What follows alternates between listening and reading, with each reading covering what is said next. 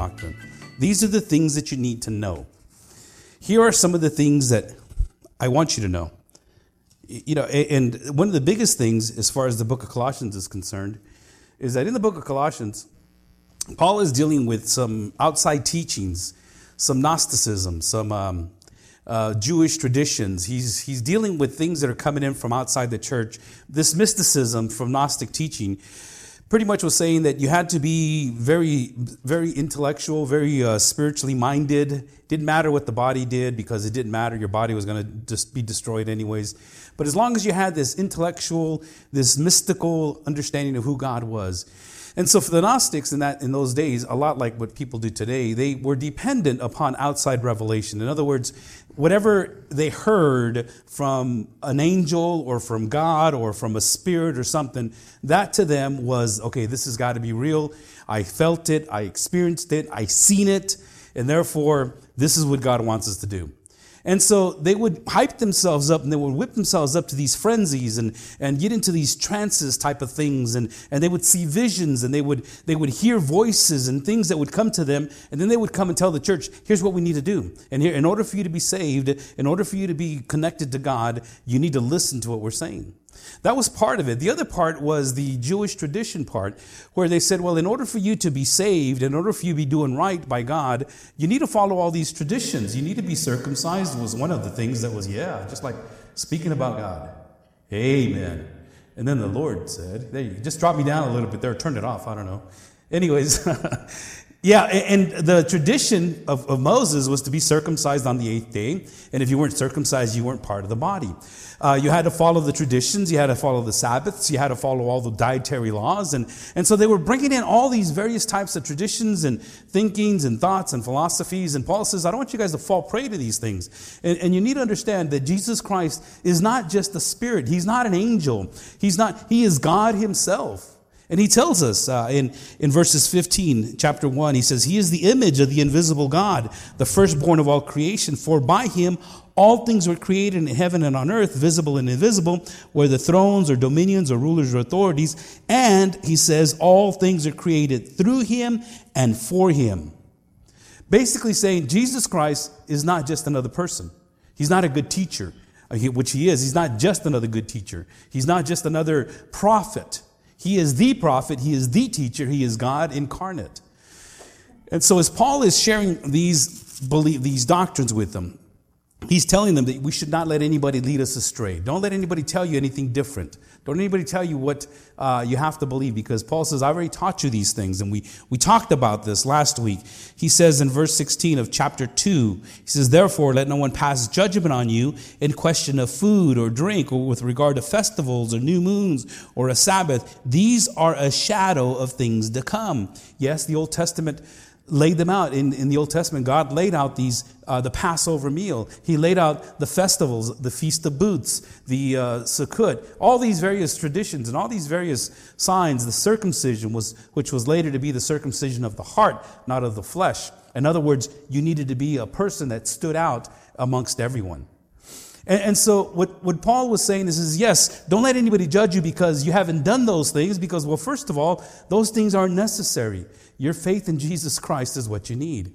Now, what we do, and this is what Paul's going to get into, what we do because of what we believe, that is going to determine your salvation. That is going to determine who you really are, because your beliefs ought to dictate and determine and move you forward. Your beliefs ought to determine your behavior, should determine your behavior.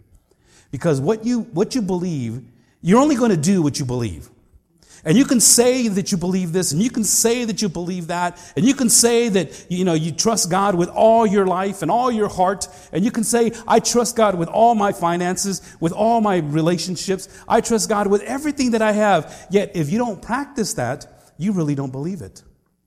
And this is why Paul spends the next 2 chapters telling us very, very quickly in verse 1 of chapter 3, he says, if then, and remember, I said this last week, this if then is kind of like one of those therefores, and we just did the therefore.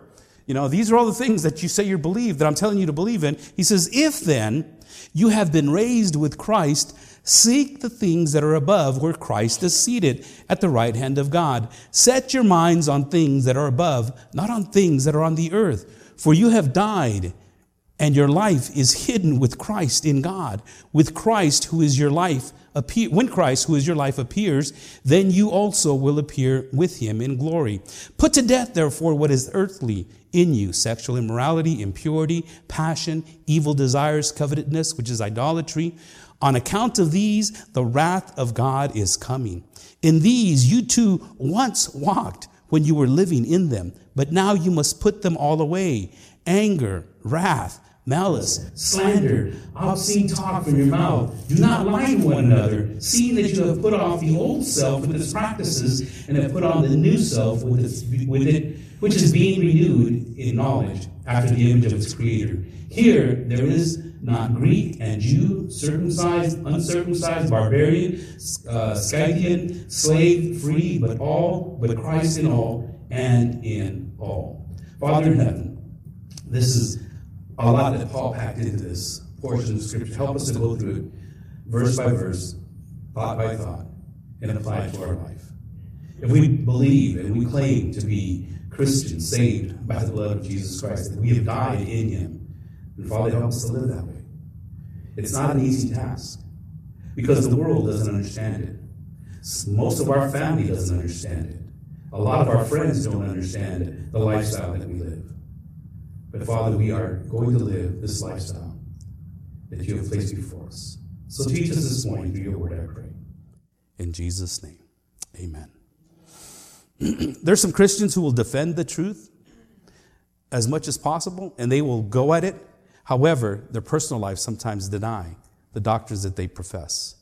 In Titus chapter 1, verse 16, Paul tells Titus this. He says, here's what they do. They profess to know God, but they deny him by their works.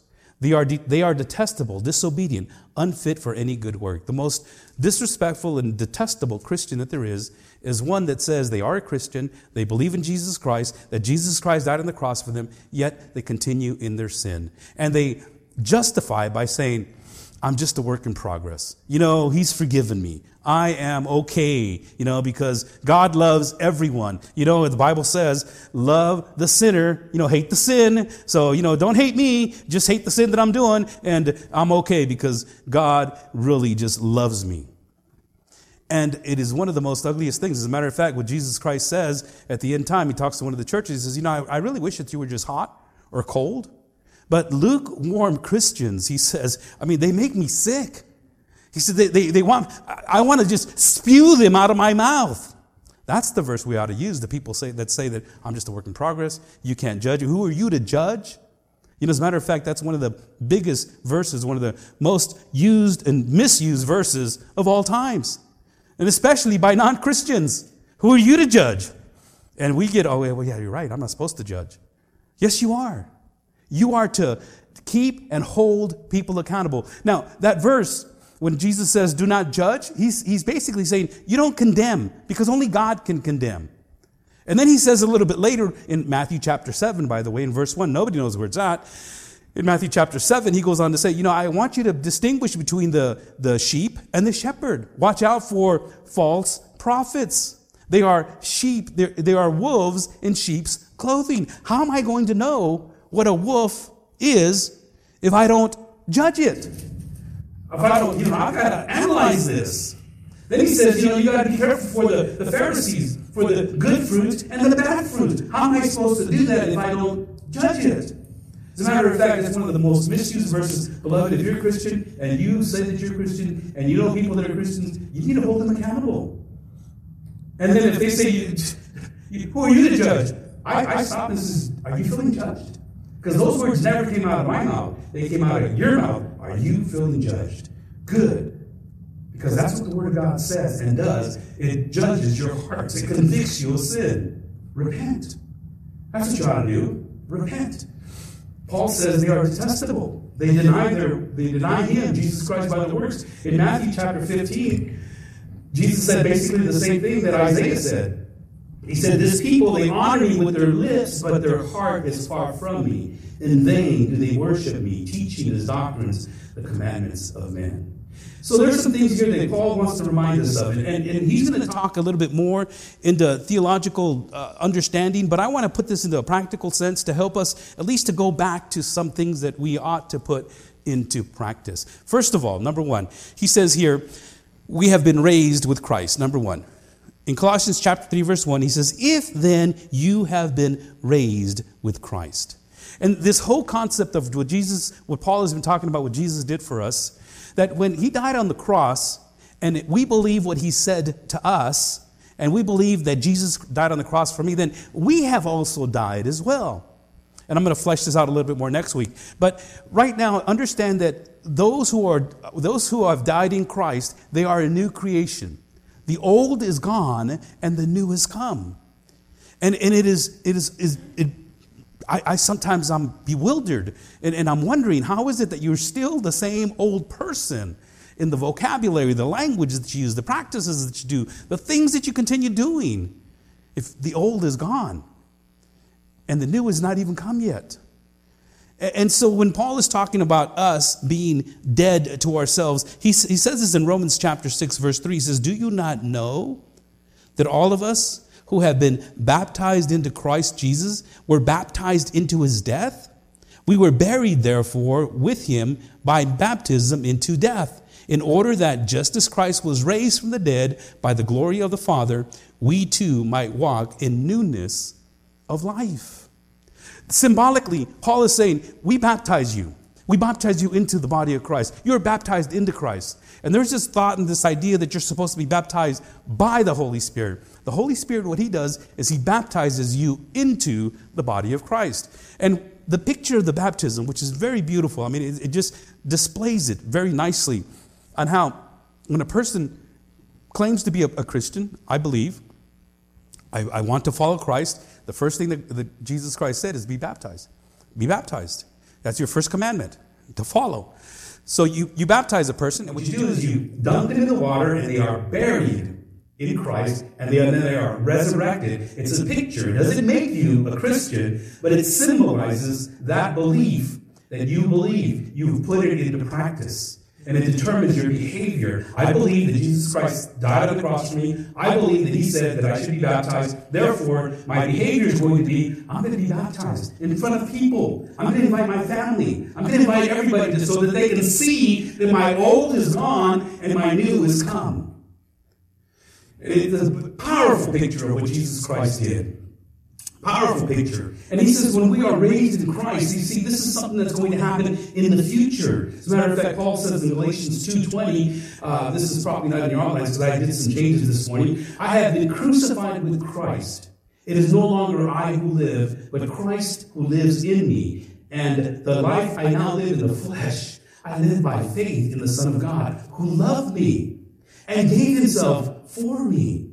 If nothing else, beloved, we owe Jesus Christ our life because of what he did on the cross for me, for us. And to, just proclaim it with your lips and say, oh yeah, I believe Jesus Christ died on the cross, and continue to live in the same way that you do, it is blasphemy in a sense.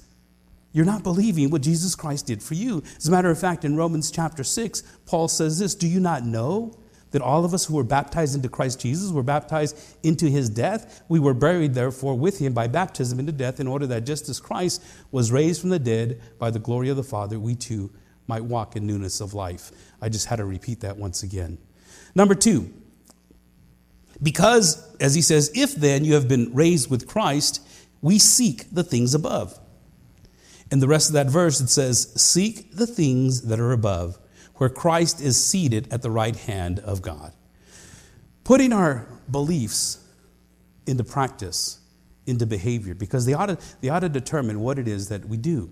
Everything that you do it because you believe that's the right thing. Everything that you do, everything that you say, everything that comes out of your mouth is what's in your heart.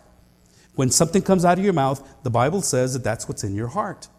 If you are constantly using bad words, it's because you have a bad heart. If you're constantly angry and yelling, get rid of malice and all these things that we talked about, it's because your heart is angered and is full of malice. dissension, things that, just cause all kinds of strife. If you are a very jealous person and those things come out of your mouth, it's because you have a very jealous heart. This is why we have to have a new heart. You have to be born again. You have to have a new disposition. The old is gone, beloved, and the new needs to come forward. And so we seek the things that are above, where Christ is seated at the right hand of God. We'll talk about that in just a little bit. But those are the things that we have to do. Now, just to kind of go over a little bit of how to put our faith into practice, our beliefs into practice. Let me ask you a question very quickly. Just kind of respond as the best way you can. I'm just going to say a few words, and I want you to finish the sentence. If I were to say, I'm at the end of my... Okay. I am so... angry. Okay. I'm about to throw in the... towel. Yeah, there you go. So you guys are going to need this message. You guys are pretty good at this one. Because the one thing that God says, and Jesus Christ stated, and he's been saying this throughout the whole Bible, he says, don't worry, don't give up, don't be discouraged, do not fear, do not be anxious for anything. Over and over and over and over again, God tells you, don't do that. And the moment we start to stress out or to worry, for whatever little reason, you call God a liar.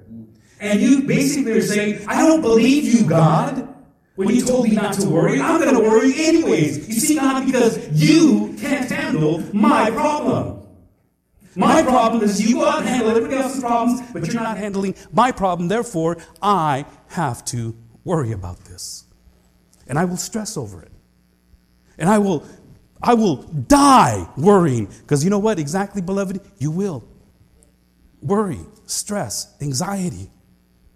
I will die before I stop worrying. And that's exactly what's going to happen. And Jesus says, don't do it. As a matter of fact, he gives us a nice little lesson in Matthew chapter 6. Actually, I'm going to be going out of, I think it's Luke. Yeah, Luke chapter 12. You can open up your Bibles there if you'd like to Luke chapter 12, verses 22 and on. Jesus, in Matthew, he has just finished talking about this is the Sermon on the Mount. And he's talking to them about the things that you ought to do. You've heard it said, do not be angry. I tell you, do not commit murder. Every time you're angry at your brother, you've murdered him. You've heard it said, do not commit adultery. I tell you, the moment you think about it in your mind, you've already lusted after a woman, you've already committed adultery. You've heard it said, you've heard it said, you've heard it said. He starts off with the Beatitudes. Blessed are those that are persecuted. You're going to get persecuted. Why even worry about getting persecuted? And he just shares the whole Sermon on the Mount on our new lifestyle. These are the things that you ought to do. And then he closes it off at the end, right almost to the end. He says, you know what? Here's something that I need to tell you. Therefore, he gives us that therefore.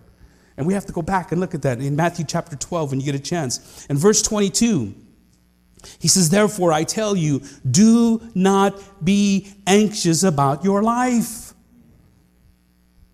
Don't be anxious about what you will eat, nor about your body, what you will put on. For life is more than food, and the body more than clothing. Now, I don't believe Jesus is trying to teach us to run around naked without anything to eat, okay?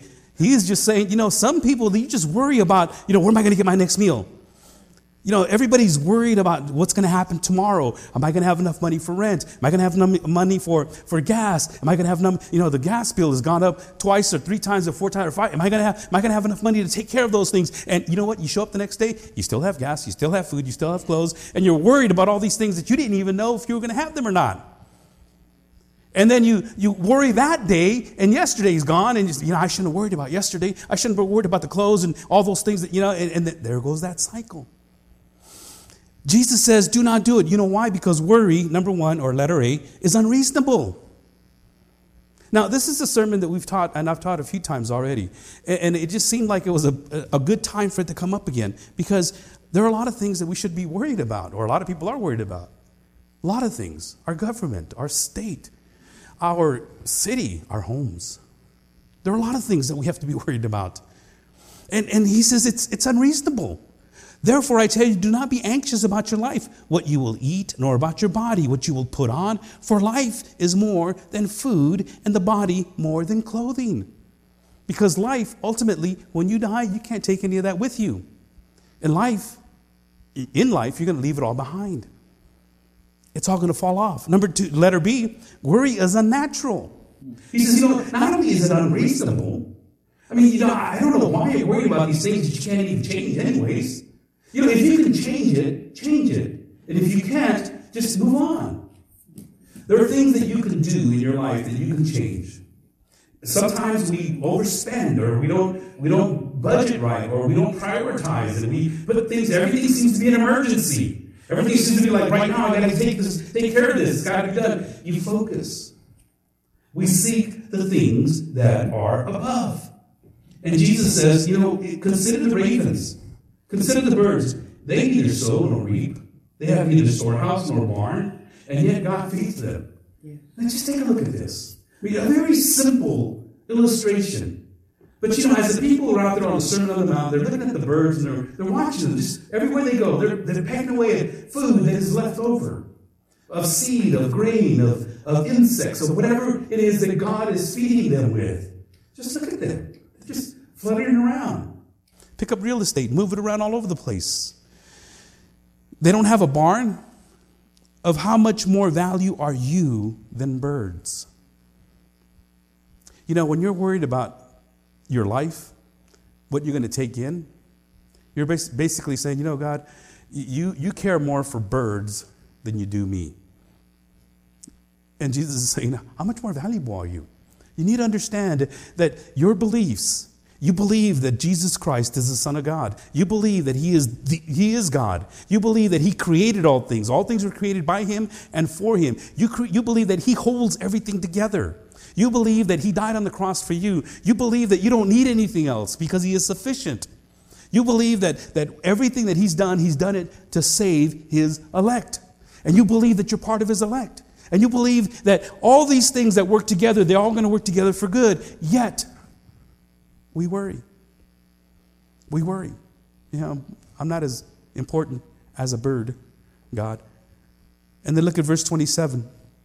Consider the lilies, how they grow. They neither toil nor spin. Yet I tell you, even Solomon in all his glory was not arrayed like one of these. One of the things that's going to happen here pretty soon, beloved, and I think most of you know this already, is that the mountains right here, because they've been drenched with so much rain, and then the sun is coming out, and all those wildflowers that are going to come out. It's just going to be a beautiful sight to see. And I don't know if it happens as much on this side as it does in certain areas, but when I would travel up north to Fresno, you would see the I-5, the grapevine, just all on that side of the mountain, on the west side on the east side of the freeway, as the sun is baking that side of the freeway, poppies and larkspurs and all kinds of flowers.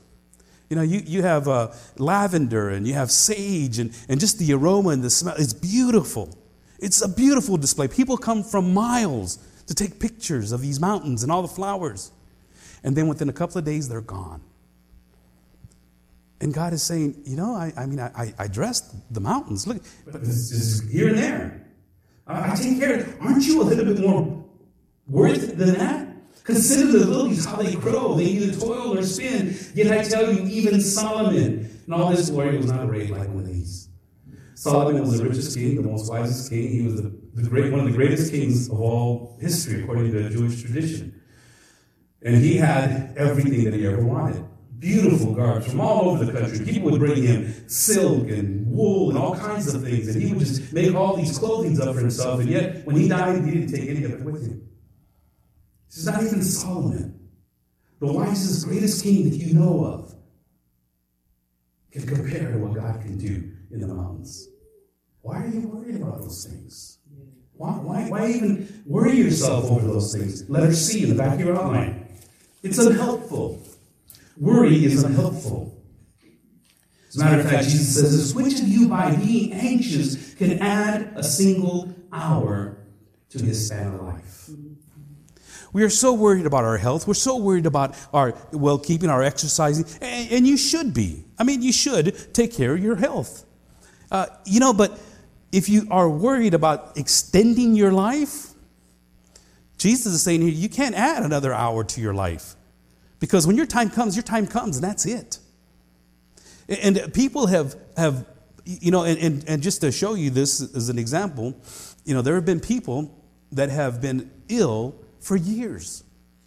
My mom was ill for 2 years before she finally passed away. If she would have taken better care of herself, I believe that her quality of life would have been extended, but not her life. But that was her appointed time. I know people that have been on medication and dialysis and heart monitors and all kinds of things, and they've been existing for 8, 10, 12 years.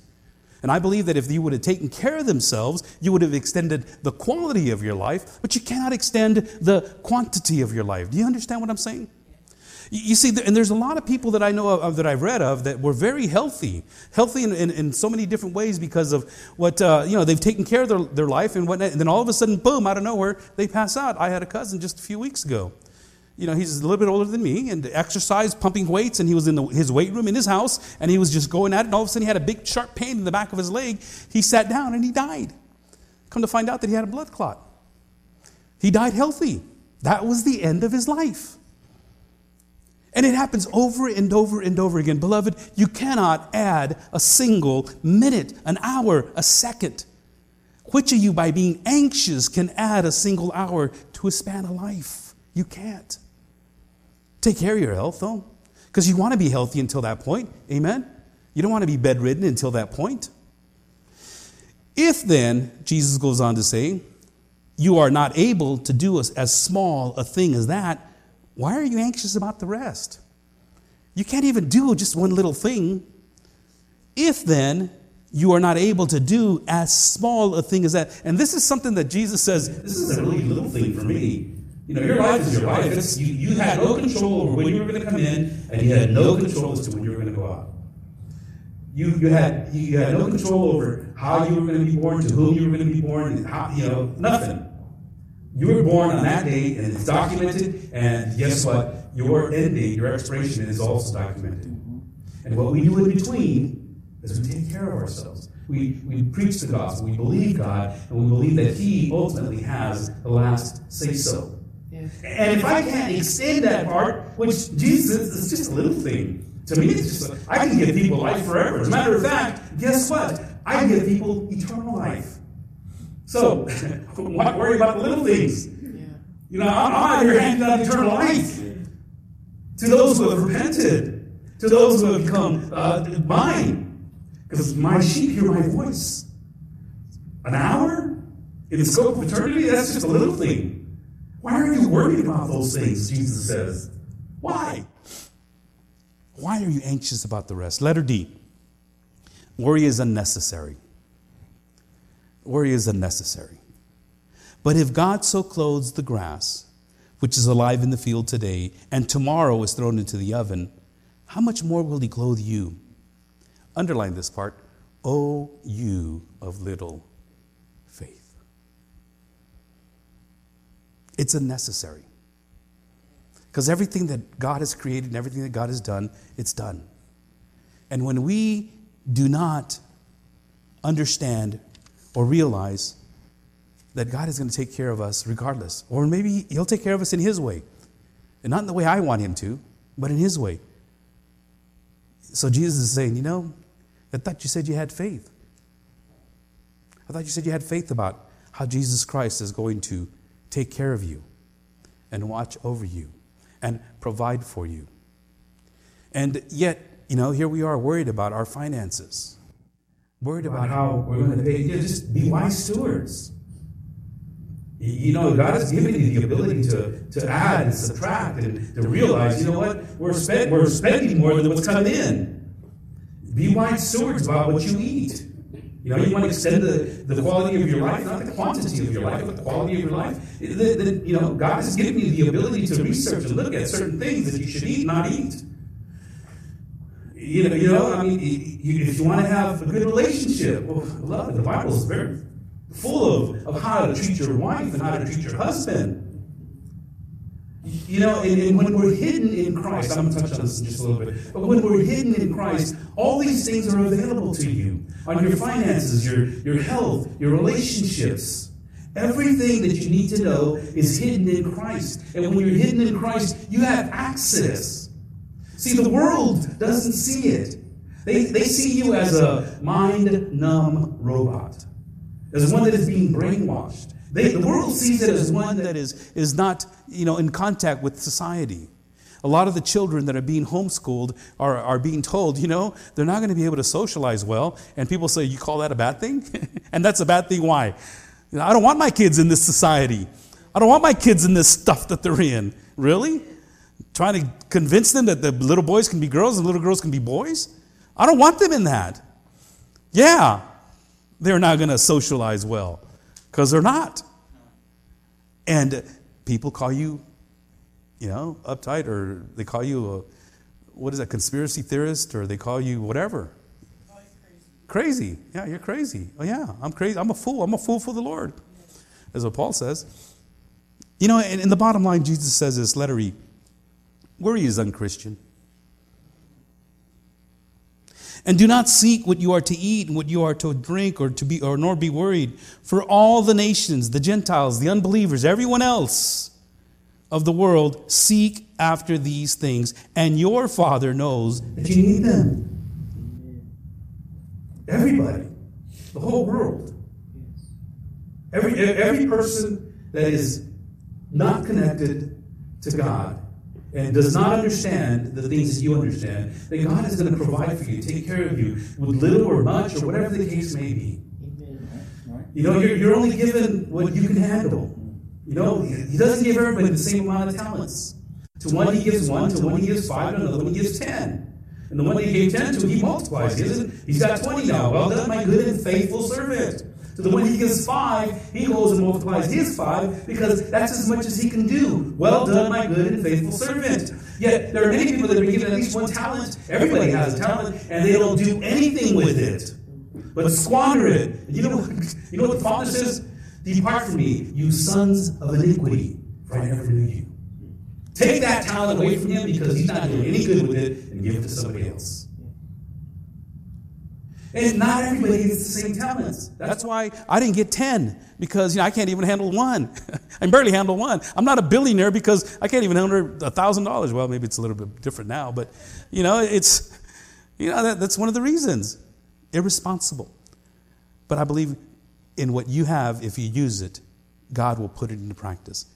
It's unchristian, and do not seek what you are to eat and what you are to drink, nor be worried, for all the nations of the world seek after these things. Now remember the verse that we jumped off of on this. It says, seek the things that are above. So here's what we do. Number 3, we set our minds on the things above. In Colossians chapter 3, verse 2, set your minds on things that are above, not on things that are on the earth. See, everything that you see on this earth, everything that you see on this planet is going to be stripped away. Everything is going to burn away. Everything is going to be demolished. Everything will be destroyed. Everything on this planet has an end. That's why we need to seek the things that are above. Jesus put it this way. But seek first the kingdom of God and his righteousness, and all these things will be added to you.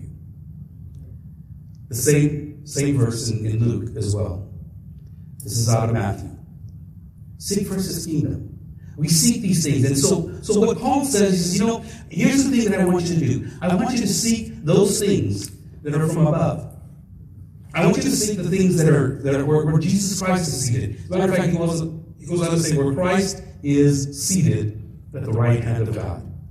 And where Jesus Christ is seated at the right hand of God, he is seated there because that gives because that shows his authority, what he has been blessed with, what he has been bestowed with. He is at the right hand of God. God's right hand has always been a place of authority, and he's seated there. There's only one time that Jesus Christ is standing there, and that happens in the book of Acts, when Stephen is being martyred. And as he is trying to proclaim Jesus Christ as the Messiah, and as he's trying to say, you guys murdered him, they got upset. They started screaming at the top of their voices, and they started ripping out their beard and their hair and tearing their clothes and throwing dust in the air, as they do when they're very, very just indignant about what a person is saying, trying to stop them from saying it. And he goes, no, look. He looks up in the sky and he says, and behold, he says, I see the heavens open and the Son of Man standing at the right hand of God. Now they were furious, because in the Old Testament, he was always seated at the right hand of God. Now, my Lord, he said in Psalms 100, 10, verse 1, it says, the Lord says to my Lord, sit at my right hand until I make your enemies your footstool. How can the Lord be sitting at the right hand and now he's standing, you're saying? We know that you're off your rocker. So we're going to rock you with real rocks. And Stephen was killed and he was stoned and he was martyred. And as he was dying, he said the same thing that Jesus said, Lord, do not hold this against them. And Jesus was standing in approval. He was standing there in approval. He says, all right, Stephen, I'm waiting for you. But every time that we see Jesus Christ being displayed in heaven, in Acts chapter 7, verse 56, he says, in Acts chapter 5, verse 31, God exalted him at his right hand. In Romans 8:34, who is to condemn? Christ Jesus is the one who died. More than that, who was raised, who is at the right hand of God. In Ephesians 1:20, he raised from the dead, and he seated him at his right hand. In Hebrews chapter 1, he is the radiance of the glory of God and the exact imprint of his nature, and he upholds the universe by the word of his power. After making purification for sins, he sat down at the right hand of the majesty on high. In Hebrews, he is seated at the right hand of the throne of the majesty in heaven. Over and over again, he is seated, he is seated, he is seated. And he is seated, you know why? Because he's confident that you are going to trust him. He is confident. He doesn't have to stand. He doesn't have to approve of your worthiness. He doesn't have to try to coerce you or beg you, please accept me. Please, please, please accept me. Come on. Maybe next Sunday. Maybe next Sunday he'll do it. He's not up there begging you. He doesn't need your permission. He doesn't ask for you to believe in him.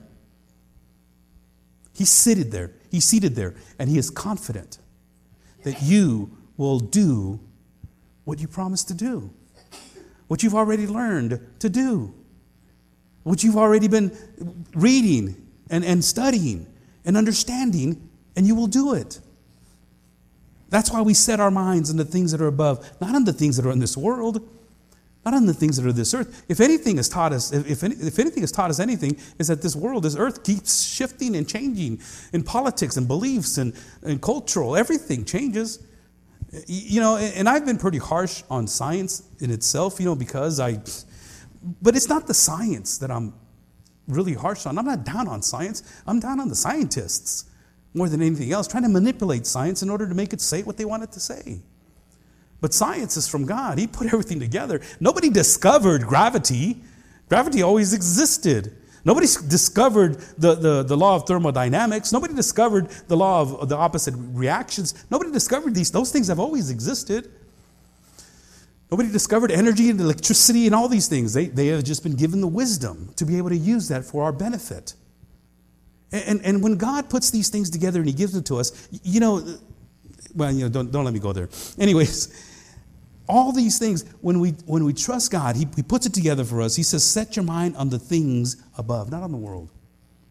Because the world is constantly shifting. He says, seek first the kingdom of God.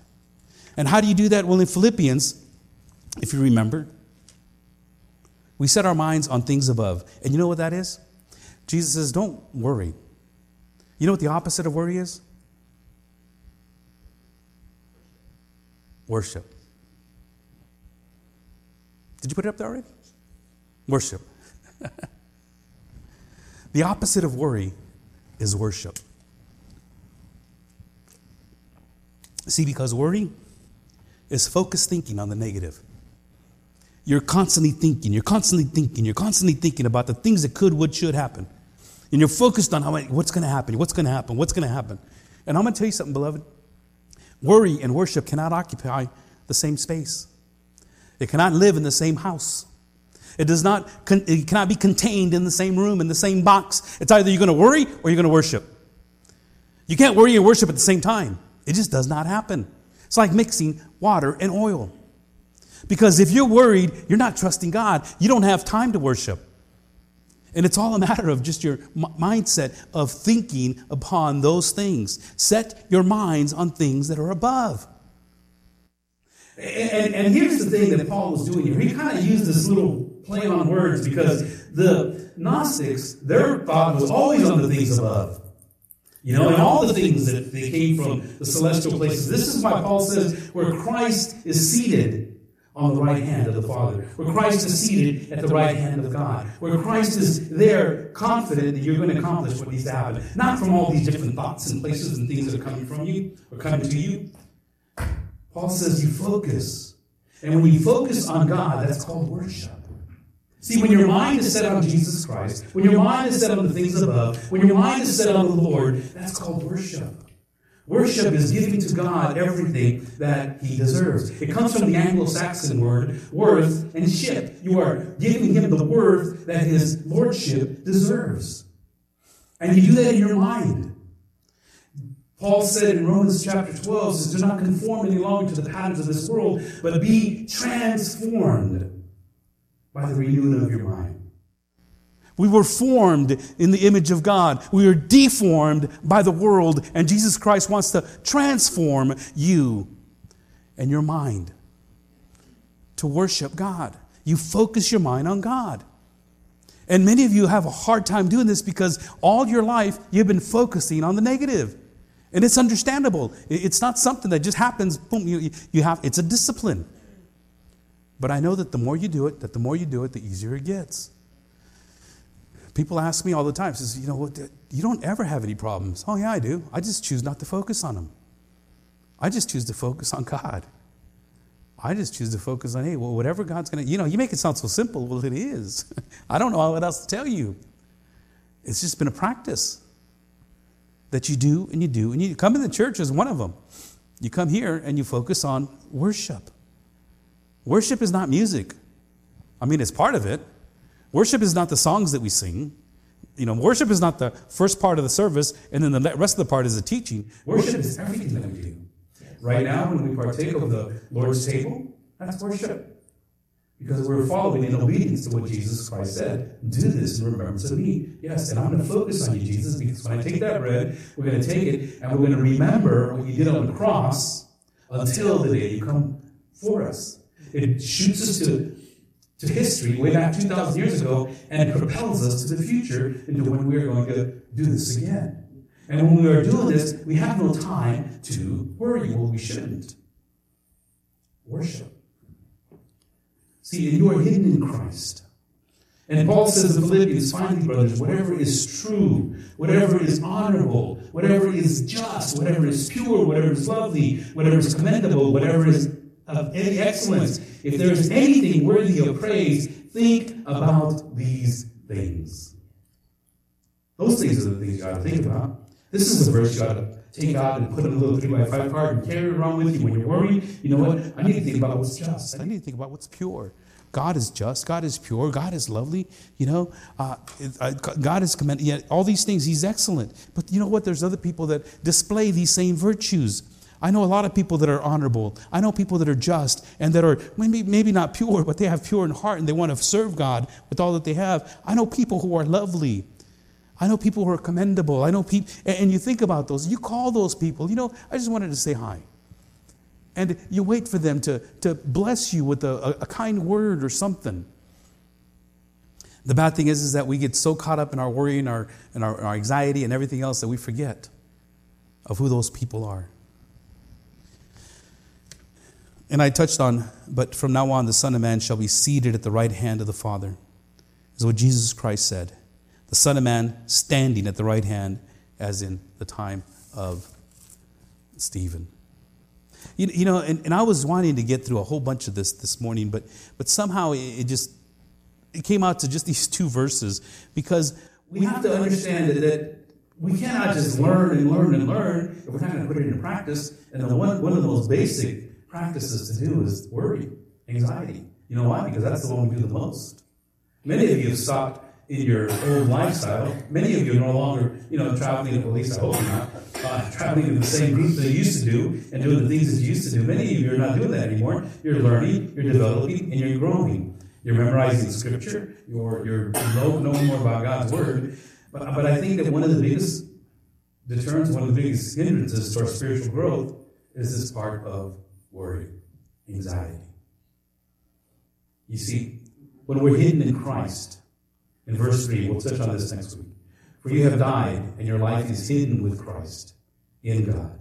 When you're hidden in Christ, you're concealed in Christ. You know, believers share a common life with the Father and Son. When you're hidden in Jesus Christ, you're partakers of the same thing that God has in Jesus Christ. You are now part of that as well because you're in Christ. There's no way that you could be in Christ and not be a part of what the grand scheme of plan is. You know, you become one with them. You know, you're concealed from the world. This new life it conceals the world that can't see you. As a matter of fact, what they see is, like somebody said a little while ago, that you're crazy, that you're a robot, that you're being told what to do. They don't understand as to your worship and your love and your devotion, not only to your Lord and Savior, Jesus Christ, but to your church and to the cause of Christ in this world. They can't understand why you would want to invest in those types of things. And then you are also secured, and when you're in Christ, you're secured in Christ. In other words, believers are eternally secured. Nobody can snatch you out of the Father's hand. Jesus said in John 10:28, I give them eternal life, and they will never perish, and no one can snatch them out of my Father's hand or out of my hand. You're His because you're in Christ. He's not gonna throw you out if you're in Christ. And as I mentioned, we'll talk about this a little bit more next week, but bottom line, let your beliefs dictate your behavior. Next time you're pressed with a challenge, what should I do? Well, what does the Bible say? How am I to respond to this? Well, there's some very practical things I can do. I can start setting my mind on the things above. In other words, think on those things. Meditate on those things. Memorize those things. Memorize some of the scriptures that we've gone over. Study those things. Look at those things. Apply those things. Let me ask you to stand.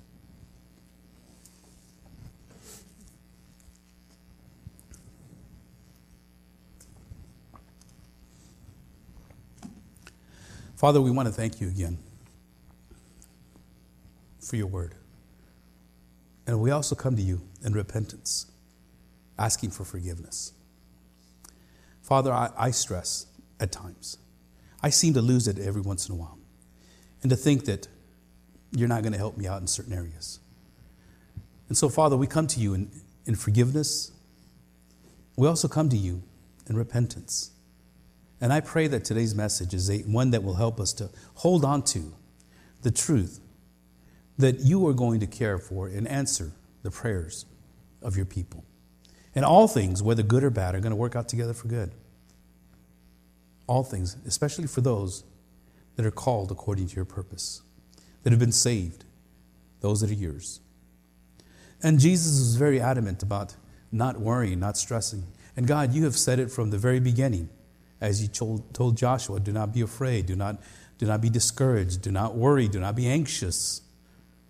And throughout all the scriptures, someone once said there's at least 365 verses and 365 times, one for every day of the year, that commands us not to worry. And Father, I don't know if that's the actual count, but I know that that's one thing you have asked us not to do because you're our God, you're our Father. You know what we need. You're not going to give us anything evil. You're not going to give us anything that is not good for us. You always give us what we need. And sometimes it's discipline. And I pray, Father, that we can learn how to just trust in you in all things. And trust in you, Lord. Because you care more for us than you do the birds and the lilies and anything else. And so because we are hidden in you, the Holy Spirit, you've given us that ability to be baptized into the body of Jesus Christ. We are new creations, and we ought to start acting like it. The old is gone and the new has come. So, Lord, as we partake of this bread and this juice, help us to remember what it took to get us to that place. The pain, the suffering, the scourging, the plucking of beard, the disrespect, the humiliation, crown of thorns, the cross, the nails, the spear in the side. Help us not to be children of little faith. Thank you, Lord, I pray. In Jesus' name.